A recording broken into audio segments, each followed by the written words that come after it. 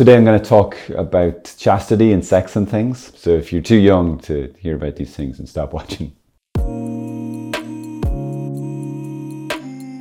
Maybe in your journey, like many people, maybe you're struggling with chastity. Well, maybe it isn't a chastity problem. Or you could say maybe it's not a lust problem. Maybe the issue is actually more to do with your affective maturity. What are you talking about, Father Columba? I'm not calling you immature, by the way. Affective would refer to the emotions. So you could replace it with emotional maturity. So what does this mean?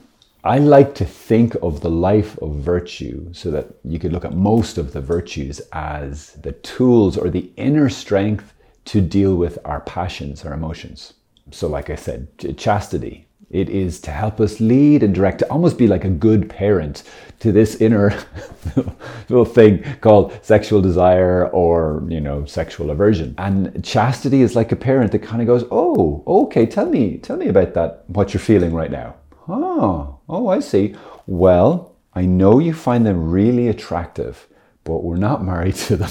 It is the capacity, the strength to, first of all, the space inside to listen to our emotions.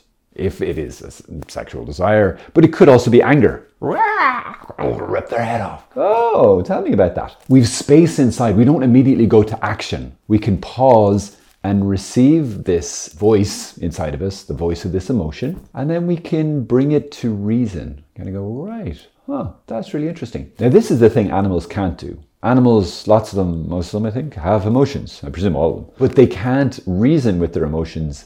They can only act on them. The only way to maybe control their emotions is to have other emotions overpower them. We do this sometimes too, which is not a good way to operate. But for humans, we have space. We have the space of the intellect and the will. So we can actually be a bit of a parent to our emotional self and go, why are you really angry right now?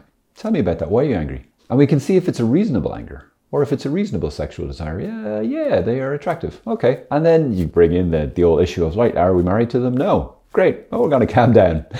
And you just keep doing this and keep doing it. But often, for a lot of people who are really, really struggling, like even up to addictive levels and beyond, like, I can't stop, I can't get this under control. Good to pray for chastity and to work on that and to study around that and learn about that. But often it's very, very important that we look at our other emotions, we look at our pain, we look at our past, and we start to deal with those things. Can I have space for my pain? What if pain comes up and you don't know where it's from? You can't even figure out the cause of the emotion. You can't even name the emotions. It's just yuck. It's just like, this is everything I don't ever want to experience. I just want to run away. I just want to go where I've always gone. And if this is something you've been doing since you were a young kid, it's not easy to break this. But the solution is to grow in all of the virtues, to grow in our affective maturity. To go, wow, I'm really experiencing pain.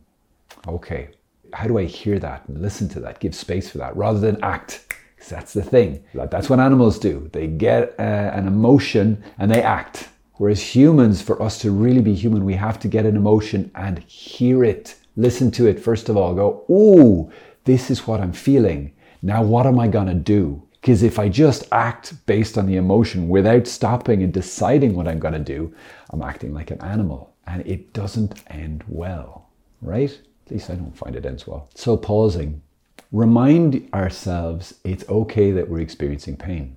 Pain is not the worst. Pain is not the end of the world. You will get through this. You will survive this pain. Emotions don't have the power to kill us. They're uncomfortable. They're painful sometimes. Sometimes they're intoxicating. But they don't have the power of themselves to kill us, to do us lasting harm.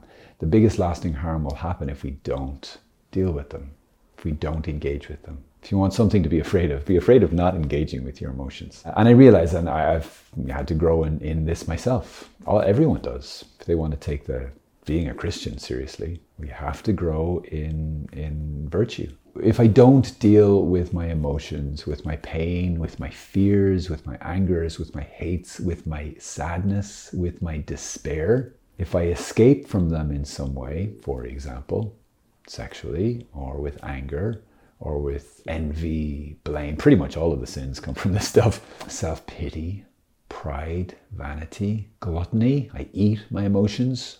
That's a way to deal with it, right? I spend, I overwork, I underwork, I self-hate, I target myself, I under-earn, not believing that I'm worthy of a good wage, so I get into debt. Guys, there's so many addictions and it's all connected to this stuff. A major part of the solution is to start to listen to those pains and thoughts and feelings, mostly feelings, and figure out what's going on. Listen to them and say, it's okay to feel this discomfort. It's okay to feel this pain.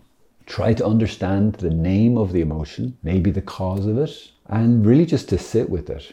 That eventually it will pass. Can be helpful. I've talked before about venting emotions and dealing with them in that way. So like writing out the emotion as strongly and powerfully as I can, expressing it that way, and then kind of doing a forgiveness thing. So that's one possible avenue. But the basic model always comes back to listening to the emotion, hearing what it's saying, feeling what it's saying to us, talking to it, and then directing it. St. Thomas Aquinas says that the emotions are made to be directed by the intellect and the will. So they will actually respond to you. But first you do have to listen to them, and you have to kind of let them have their say until they start to calm down a bit and lose a bit of their edge. No one else can do this for you guys. There's no magic pill. Try to find a magic pill.